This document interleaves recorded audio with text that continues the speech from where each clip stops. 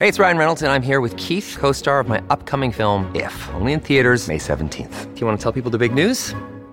All right, I'll do it. Sign up now and you'll get unlimited for $15 a month and 6 months of Paramount Plus Essential Plan on us. MintMobile.com/switch. Upfront payment of $45 equivalent to $15 per month. Unlimited over 40 gigabytes per month. Face lower speeds. Videos at 480p. Active Mint customers by 531.24 get 6 months of Paramount Plus Essential Plan. Auto renews after 6 months. Offer ends May 31st, 2024. Separate Paramount Plus registration required. Terms and conditions apply if rated PG.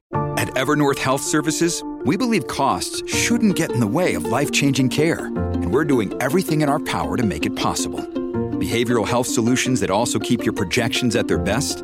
It's possible. Pharmacy benefits that benefit your bottom line? It's possible. Complex specialty care that cares about your ROI? It's possible. Because we're already doing it. All while saving businesses billions. That's Wonder made possible. Learn more at evernorth.com/wonder. Look, Bumble knows you're exhausted by dating. All the, must not take yourself too seriously, and 6'1" since that matters. And what do I even say other than, hey? Well, that's why they're introducing an all-new Bumble, with exciting features to make compatibility easier, starting the chat better, and dating safer. They've changed, so you don't have to. Download the new Bumble now. Welcome to the New Books Network. Hello, and welcome back to New Books in Environmental Studies, a podcast channel on the New Books Network. My name is Brian Hamilton of Deerfield Academy, and I'm excited to be joined today by Dr. Joseph Giacomelli. He is Assistant Professor of Environmental History at Duke Kunshan University, and he's here today to talk about his book, Uncertain Climes, Debating Climate Change in Gilded Age America, which comes out today from University of Chicago Press. Dr. Giacomelli, welcome to the show. Thanks so much for having me. I'm very happy to be here. Thanks. What a fascinating book this is. I had no idea that climate debates were so complex in this era. I had this cartoon version in my head of boosters, claiming that rain follows the plow, and then John Wesley Powell standing athwart history, yelling "Stop!" But you showed it's much, much more complicated than that. And I wonder how did you come to suspect there was more to this climate story, and what piqued your interest in the discourse around climate in this era? Yeah, so I started from the same exact vantage point as you did. I, like many people who are interested in the 19th century or the U.S. West, I'd heard of this notion of rain follows the plow, and I decided to just dig a little bit deeper because there hadn't been a huge amount of secondary scholarship explicitly about it. And as I started looking more and more into it, I realized two things. Firstly, exactly as you said, there was a huge outpouring of writings about climate in the late 19th century, which was really surprising. People were obsessed with climate in these decades, the 1870s, 1880s, and these debates were so contentious. Newspapers, agricultural societies, and Congress, discussions of climate change were everywhere. And that was surprising to me because I didn't realize the extent of this debate. And, initially I set out, to say, I'll just read everything written about climate change between 1870 and 1890. And I very quickly realized that was impossible because there had been too much written about this.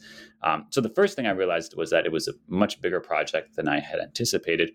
And the second was that, this booster story of rain follows the plow, that humans, especially American settlers, could improve the climate through agricultural settlement and forest plantings. That's certainly a very important part of the story. But I realized that there were many more dimensions to climate change theories during this era. To some extent, we have the same dichotomy that you pointed out with, the bad boosters and the good scientists, usually epitomized by John Wesley Powell. There's a similar dichotomy where you have, these bad boosters who were concerned about climatic improvement, and the kind of good conservationists like, George Perkins Marsh, who were concerned about deforestation and desiccation and so on. And as I did more and more research, I realized that these two distinctions were more often both sides of the same coin. A lot of these boosters were also concerned about desiccation and worsening climates or increasing climatic volatility. And a lot of these scientists or early conservationists in some ways shared some of the boosters, if not their exact beliefs, some of their sensibilities and concerns. So this started to show me that it was a very complicated picture that I needed to dig more and more into, and then I kept encountering different forms of uncertainty in the primary sources. Whereas in some instances it could be people saying that climate change is happening, we don't know why, it's a mysterious, almost divine intercession. Others articulating really specific notions of uncertainties and unknowns, different kinds of uncertainties. And so I really became interested in examining how these scientific uncertainties were connected to these cultural or political or even economic uncertainties about expansion and development. And that's how I kind of started from the same point as you and decided that it was a very complicated story that merited further exploration. Yeah, I mean, that's one of the surprising things about the book is that, it's called Uncertain Climes, and I think it's equally as much about uncertainty as it is about climate, the book in its way. And I think it's an expression of the way you really treat your historical subjects in good faith and try to understand them on their own terms and not just kind of like wall that away and try to get at that, whatever this motivation that might have been more simple. And so I wonder, for the participants in this Gilded Age climate discourse, what would you say they saw was at stake? Because it was as ferocious as it is today in some ways, right? Mm-hmm. Yeah, there were so many stakes. And to a great extent, people could invoke climate change, the specter or the hope of climate change, depending on whether they were optimistic or pessimistic, to legitimize any number of political interests, everything from Native Americans and dispossession to railroads to ranching, to forest planting, to agriculture. And on the large scale, these were debates about capitalism and expansionism. On the more local scale, they were debates about settlement in arid regions or deforestation and increasing climatic volatility, especially in the East. So there were so many different stakes.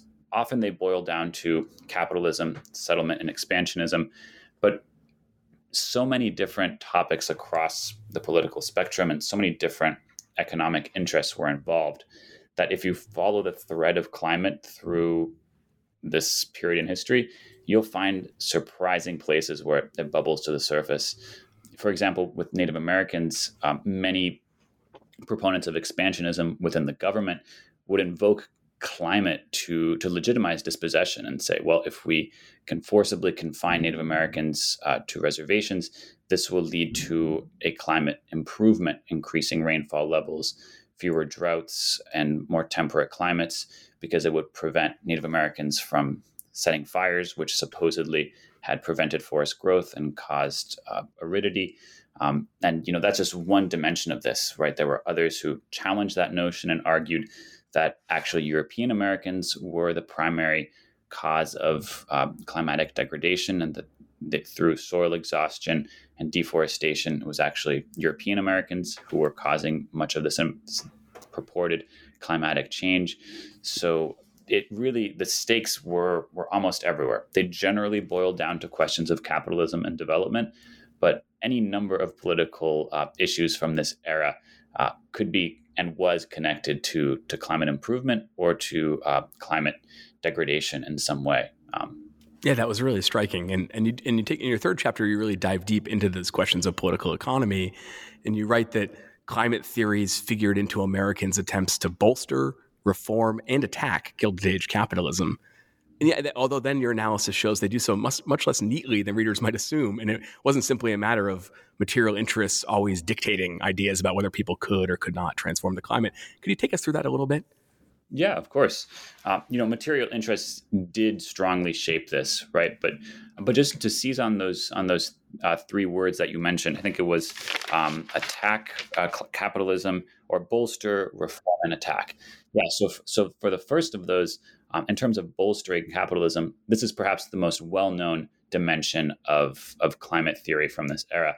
And, you can easily find a lot of primary sources which invoke railroads or any kind of agricultural development as a source of climatic improvement. Railroads bringing settlers and bringing potentially afforestation, forest plantings to arid and semi-arid portions of the Great Plains in the Intermountain West.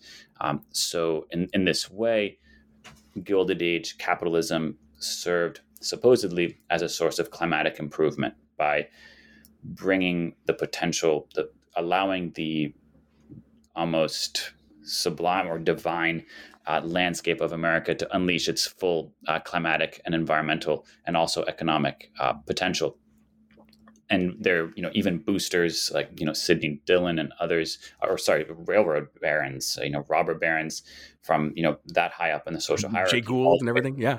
Yeah, definitely. All the way down to local boosters and newspaper men discussing how capitalism and American development, Anglo-Saxon civilization as well, because there's certainly a strongly racialized dimension of this climate theory as well, and how climate improvement was in some ways the ultimate manifestation of the justice and unstoppable force and course of capitalist expansion and development. So in terms of bolstering capitalism, that's perhaps the most famous dimension.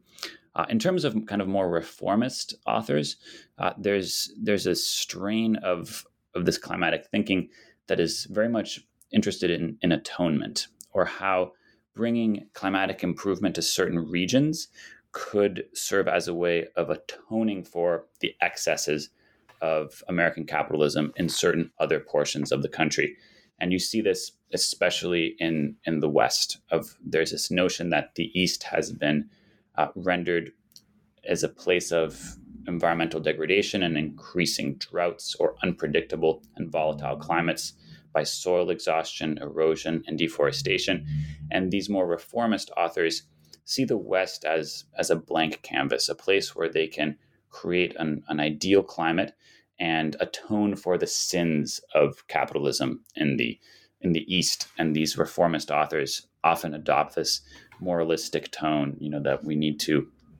that American settlement and expansionism needs to reform its ways, but that it still has the potential to create a more just and sustainable, they probably wouldn't have used that word, but a more tenable form of expansionism by bringing a more kind of careful and less unhinged form of expansion could bring about climatic improvement. And these more reformist authors explicitly criticized the early settlers, who they saw as more environmentally and climatically careless. And they believed that new ways and new forms of settlement could bring about a climatic improvement, whereas former forms of capitalist expansion and settlement had been more damaging. And then the last form of the three that you mentioned, the climate authors who were very critical and willing to attack capitalism, they were certainly in the minority. And, I don't want to overemphasize their presence, but there were certainly some of these authors as well who viewed climate degradation, worsening climates, increasingly volatile weather patterns and droughts as evidence that American expansionism and capitalism were morally bankrupt and needed to be essentially rethought and reconsidered and reformulated, because climate served as proof of the failure and the fact that American capitalism in its Gilded Age, monopolistic, financialized form was untenable. So there were some authors like this as well. They were probably not as common as the more reformist or capitalistic authors, but they were certainly there as well in this very contentious climate debate. One of the cool things about the book is the way you use a category that you call climate theorists as a way to encompass both folks we might think of as professionalized or professional scientists and lay thinkers of all kinds. And so in chapter 3, you introduce several fascinating characters who complicate the picture that was in my head when I picked up the book, that there was an age of folk knowledge and pseudoscience, and then it gave way to this age of rigorous data collection and professionalized science. Would you tell listeners about one or two of these folks? Yeah, of course. I'm glad you mentioned this category of climate theorists as well, because that's something that I really struggled with in writing the whole book, right? And in doing the research as well, because this debate was so chaotic. There were so many people involved. There was no clear resolution to the debate. So on the one hand, I was trying to convey the cacophonous nature of this debate. But on the other hand, would be very frustrating to readers if the whole book is like really chaotic and uncertain. So I was trying to do this balancing act. I'm not sure, how much it worked. But in any case, yeah, I developed this category of climate theorists because, on the one hand, there certainly were hierarchies of knowledge production in this era. As climate science and meteorology became more and more professionalized, specialized, bureaucratized, centralized as well, certain figures, whether they were employed by universities or the state, had more prestige, more power, more access to different forms of data. And whereas amateurs, polymaths, or just other writers, whether they were random letter writers to newspapers or agricultural society members, they did not have the same level of prestige and power. So there certainly were categories, and I don't want to overlook those different forms of climate authors and those, hierarchies. But on the other hand, this debate and this particular moment in climate history and the history of science was a moment where some of those people in different places in that knowledge of climate science hierarchy could struggle with perhaps more powerful figures on almost equal terms because the picture was so complex. The data collection projects were ongoing and they were bringing in huge amounts of numbers and data. But a lot of these seemingly more lowly or humble figures created maps of their own or challenged and cast doubt upon these more elite figures. So it's a really complex moment. But to get back to your question about the figures in this chapter, perhaps my favorite figure in the book is Gustavus Hinrichs, who was the founder of the Iowa State Weather Service, which ran from the mid 1870s until the early 1890s. And he was in some ways a very idiosyncratic figure because he was very pugnacious and he was definitely a polymath. He worked in so many different disciplines, from physics to chemistry to climatology to many others, even language studies. And so he was idiosyncratic in a way because of his personality and his interests, but he was also in some ways very representative of these broader trends that you mentioned of, the professionalization of science, increasing specialization as well, because he participated in these data collection projects where he had a large network of observers throughout the state of Iowa, and he would collect rainfall data and temperature data from them.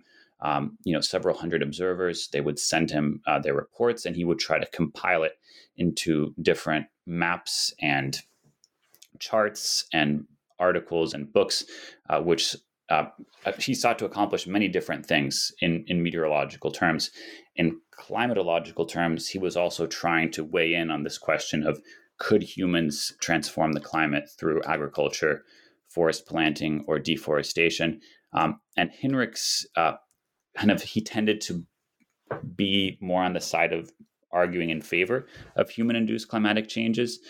But on the other hand, he also believed that this question could never be definitively resolved, which is convenient because that would legitimize his ongoing data collection projects, seemingly in perpetuity. But he also developed some really subtle and interesting approaches to probability and probabilistic forecasting and climate knowledge. So Hinrichs, I think, in some ways, he represented these trends towards professionalization and centralization because he participated in these data collection projects. But on the other hand, he realized that these initiatives to answer climatological questions sometimes struggled to produce definitive answers. And for him, that was an opportunity because it created further opportunities for study and even more research as well. You mentioned the data collection and the cartography that's at the center of many of these figures' work. And, few tools are as closely associated with modernity as the map, right? And we often analyze, as historians with students, we analyze lines set down on a map as evidence of confidence, right? Or maybe often overconfidence, right? And confidence in science, confidence in the inevitability of conquest, right? That this will become, this empire's land or whatever else. But when you turn your attention to climate maps, you find cartography producing uncertainty. How did it do that? Yeah, that's a great question. And Hinrichs himself was one of these cartographers. So various people across this climate debate tried to prove their theories about climate change or lack thereof by making maps. But they faced a lot of challenges. Firstly, the data sets were often incomplete, or they were spotty, or perhaps they were just short term because they were fairly novel data collection initiatives, so they were working with a fairly short time span. Also, it's quite difficult to map change over time. And if you're trying to show a map that depicts climate change or climate stability, it's a lot easier to show something that is fixed and unchanging with a map. They couldn't create animated maps in the way that we can now. They could create map series, but not animated maps that show change in the same way we can nowadays. So they faced a lot of different challenges.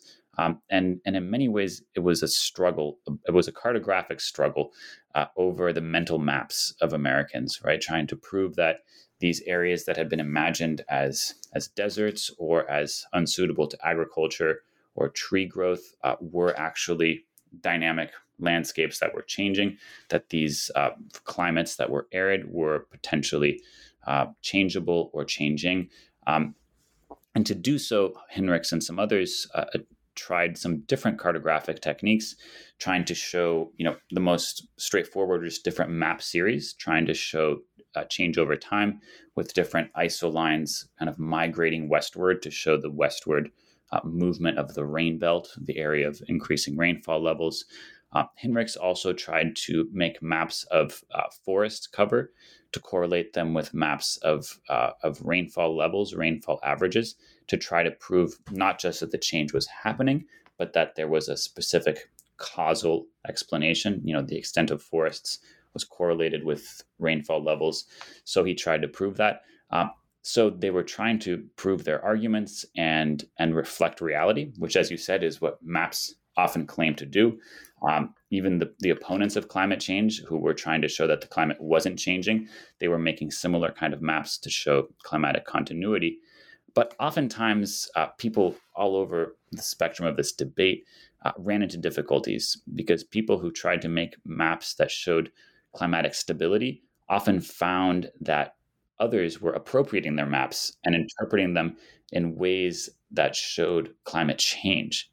And in some instances, also, those who intentionally produced climatic uncertainty ran into some difficulties because their maps were also appropriated and used in different ways. So I think in the case of cartography, uncertainty worked in different ways. In some instances, there was an unintentional uncertainty where the meaning of a map is open to interpretation and could be appropriated. And in another way, some of these cartographers tried to convey uncertainty and destabilize an existing kind of climatic or scientific consensus by showing that, these lines on the map are actually fluid, they're changing, or they would use dashed or dotted lines to denote uncertainty and lack of data to cast doubt upon their opponents' perceptions or theories about the environment or the climate. It's really fun to look at these maps because the book doesn't show them in color, but if you can see some of them in color, they're also quite beautiful, I think. This episode is brought to you by La Quinta by Wyndham. Your work can take you all over the place, like Texas. You've never been, but it's going to be great because you're staying at La Quinta by Wyndham. Their free Bright Side breakfast will give you energy for the day ahead. And after, you can unwind using their free high-speed Wi-Fi. Tonight, La Quinta. Tomorrow, you shine. Book your stay today at lq.com. In between chapters 4 and 5, you take a few pages for what you call an interlude. And in that interlude, you tell a story about a rainmaker who is just roundly criticized by scientists and by the press. And then, quite surprisingly, he's defended to an extent by the chief of the U.S. Weather Bureau. Can you give us a quick summary of this little story and tell us what you find so revealing about it? Yeah, so this is something that I really struggled with whether Really? to even include in the book. I'm glad you did. I'm glad you liked it, but yeah, because rainmakers are the people who this is kind of a more short term, bombarding the clouds or doing something to affect a short change in the weather, right? That's different from the kind of more long-term climatic changes that I was mostly looking at. And also these rainmakers were so often clearly charlatans or hucksters. And part of the book's project is to show that climate theory was not solely the realm of these hucksters and charlatans. So I really struggled with whether to include these rainmakers, but ultimately I did, because I'm not so much interested in the rainmakers themselves, so much as I am in the legacy of the rainmakers and how other climate theorists from this era interpreted the implications of their work for climate theory. So I look at this one example with Robert Dyrenforth in 1891, bombarding the clouds in West Texas, and other historians have written more thorough and more comprehensive accounts of Dyrenforth's work. Julie Courtwright, Jim Fleming, and others have given much more thorough treatments of this particular incident and rainmaking in general. What I was interested in was what happened after this debate, or after the actual experiment, where many people pilloried Dyrenforth and said, the experiment was a joke. He claimed to have caused rainfall by bombarding the clouds with kites and explosives, and various people, through different arguments and different forms of evidence, sought to disprove Dyrenforth's claims. Some did so quite convincingly. But what was fascinating to me was that some people within the more formal bureaucracy and more formal realm of climate science actually saw Dyrenforth's experiments as potentially interesting and potentially useful, because they thought that, probably he did not produce that much rain. They acknowledged people like Mark Harrington, who you mentioned, but they acknowledged that there was something here, that there was to some extent a possibility that it may have caused some slight localized changes. So I think what this shows is that there's this tension between experimentation and theory, that the experiments are trying to prove the theory, but oftentimes the experiments create more uncertainty, which creates new forms of theorizing, which then creates even more experiments. And at least in this particular context, the experiments and theories created a proliferation of different uncertainties and unknowns and controversies, rather than settling any of these meteorological or climatic questions as well. In Chapter 5, you explore how forestry advocates thought about climate. And you see in their writing what you term an ecological sensibility. But it's also one rooted in a conception of, in your words, an uncertain ecology. How did uncertainty figure in the work of these folks? Yeah, so these were forestry advocates. So a group of proponents of forest planting and forest conservation. They wanted to conserve existing forests and also plant trees in areas that formerly had trees, or perhaps in their visions had at some point in the ancient past been forested. So these forestry proponents, they were not yet, or most of them were not yet, part of the more scientific progressive era forestry movement that came later. They were in some ways precursors to that, but they were all, or many of them were interested in climate, and they tended to agree that humans could influence climate through deforestation or forest planting. And many of these forestry proponents, people like John Warder, Julius Sterling Morton, as well, who was the founder of Arbor Day, they viewed trees, humans, climate, other species, biotic and abiotic aspects of the environment as fundamentally interconnected, that one aspect of this system could influence other aspects in this network of mutually influencing factors. So I call it ecology in some ways. I mean, of course, ecology as a science didn't really coalesce until significantly later. Laura Martin's book discusses this in the slightly later context. So these were, more proto-ecologists. I wouldn't call them ecologists in the contemporary sense, certainly. But I think it is very interesting to see how they viewed climate, humans, trees, and other species or other objects as fundamentally interconnected. And they viewed climate as an indicator of the balance or lack of equilibrium of this system. So many of these forestry proponents interpreted violent storms, tornadoes, droughts, and these kinds of short or long-term events as indications of the health or lack of health of this interconnected ecology. And they viewed it also as uncertain because they acknowledged that they did not and perhaps could not understand the workings of this complex ecological system. They didn't quite understand how each factor in this network was shaping the others. But despite that, they still firmly believed that this was a world of interconnection and that they and their supporters and society as a whole should be very careful in treating a specific aspect of this network, such as trees, because cutting down trees might destabilize the equilibrium of the whole system, even if they did not know exactly how that system worked. So it was, very interesting that they believed in the existence of this kind of ecology, but they acknowledged that they could not and did not understand all its inner workings. Yeah, I love that. Late in the book here, you return to these kind of rainfalls to plow folks, and we know that they kind of hit hard times in the late 19th century. Their prophecies were not coming true, and there was economic, panic one after another that lost them support.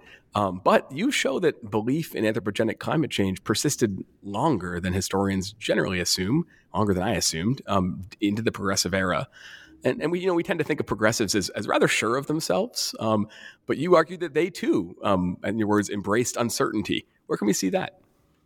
Yeah. So, to your first point about the persistence of these climate theories, it's certainly true that by the 1890s they were losing some of their steam. At least many of this, especially the more booster style climate theories.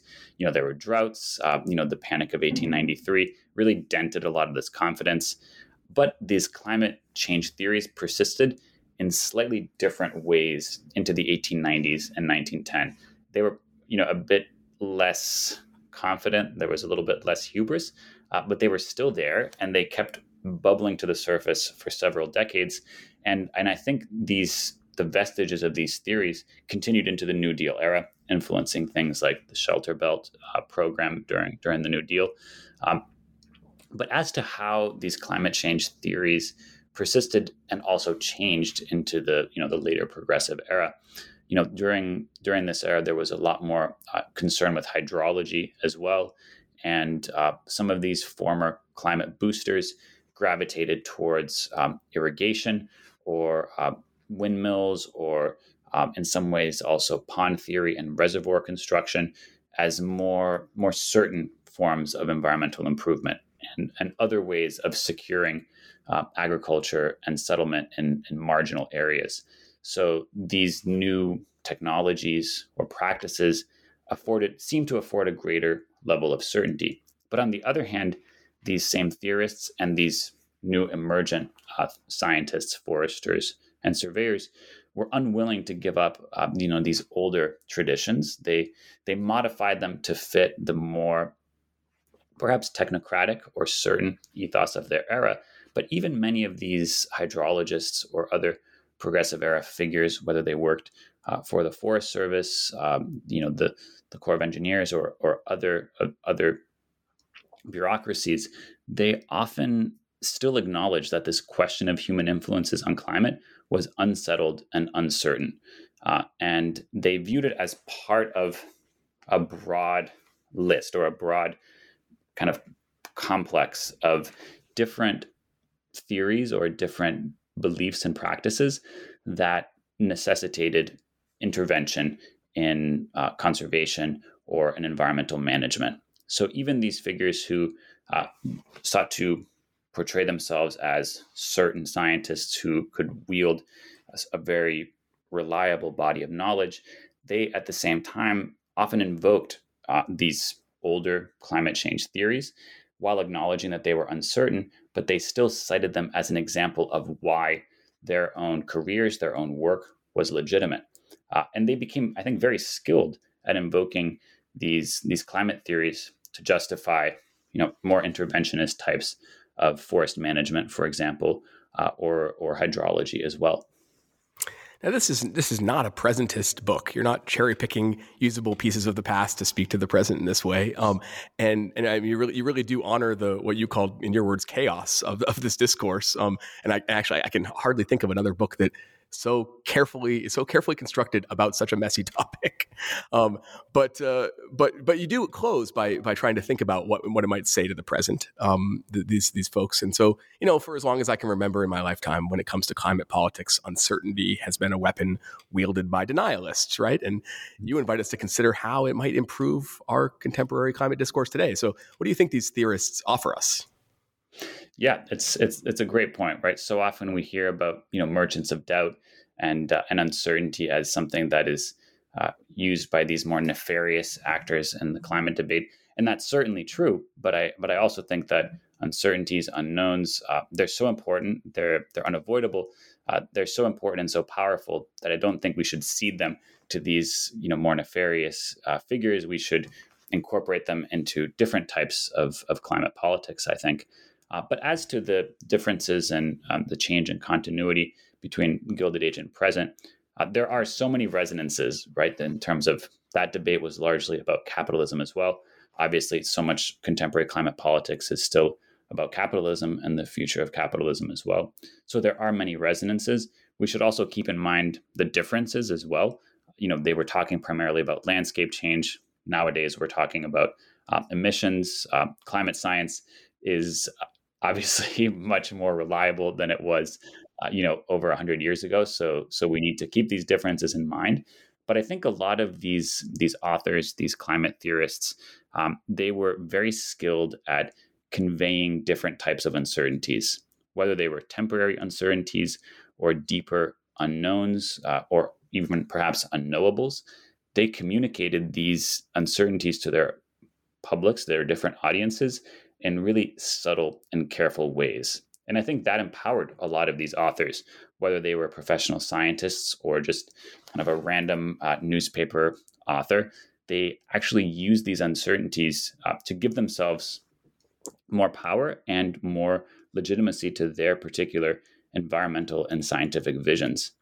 So I think this suggests that when communicating with different audiences and climate politics nowadays, that it's very, very important to be careful and to communicate different types of uncertainty and unknowns rather than constructing a more uncertain or more seemingly objective or certain facade. I think it's often important to try to communicate those uncertainties even to broad audiences rather than trying to simplify climate knowledge, environmental knowledge as well. Thanks. Yeah, and I hope you're kept just as busy as you want to be sharing this book with readers in the weeks and months ahead. When your schedule clears a bit here, are there other projects that you're ready to share with listeners that you're working on? So living and working in mainland China, I'm an Americanist, but I'm hoping to develop and I have been developing some collaborations with some students and colleagues who work on Chinese history or who are working on kind of contemporary environmental issues in China. So we've been looking at some weather modifications, so a little bit more recent, more 20th century rather than late 19th, and weather modification rather than kind of more long-term questions of climatic change. But I'm more and more interested in comparing 20th century weather modification initiatives in the US to similar initiatives in China in the mid to late 20th century and perhaps early 21st century as well. So this project it's very much in the early stages, but that's something that I'm very much looking forward to now that this 19th century project is finally done. Oh, that's fascinating. We'll keep tabs on that in the years ahead. Well, this book again is Uncertain Climes, Debating Climate Change in Gilded Age America. Comes out today from University of Chicago Press. Its author is, and my guest has been, Joseph Giacomelli. Joe, thank you so much for your time and for this book. Yeah, thank you so much, Brian. It's been great chatting with you today. I really appreciate it.